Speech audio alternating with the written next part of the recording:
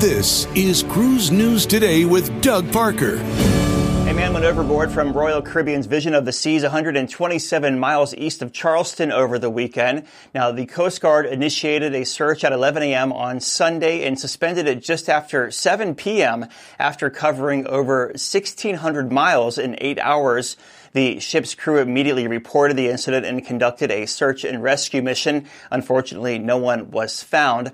Royal Caribbean has withheld further details out of respect for the passenger's family. The ship was on a Christmas cruise out of Baltimore, Maryland. And Carnival Cruise Line's Carnival Jubilee, its newest flagship and first new ship to debut from Galveston, Texas, launched its inaugural cruise on Saturday over the Christmas holiday, welcoming over 6,200 guests on board.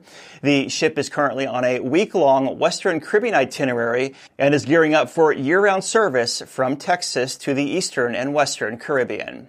And Norwegian Cruise Line is adjusting Norwegian Sky's 2024 Caribbean winter itineraries, focusing on fuel efficiency and environmental benefits. This involves changes in ports of call and schedules for several southern and eastern Caribbean sailings from the DR.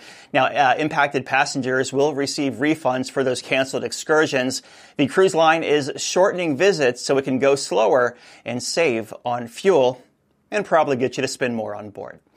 And cruise line stocks were mixed on Friday. Carnival Corporation down 1.4%, 18.93. Royal Caribbean up 1%, 128.21. And Norwegian flat, 20.95.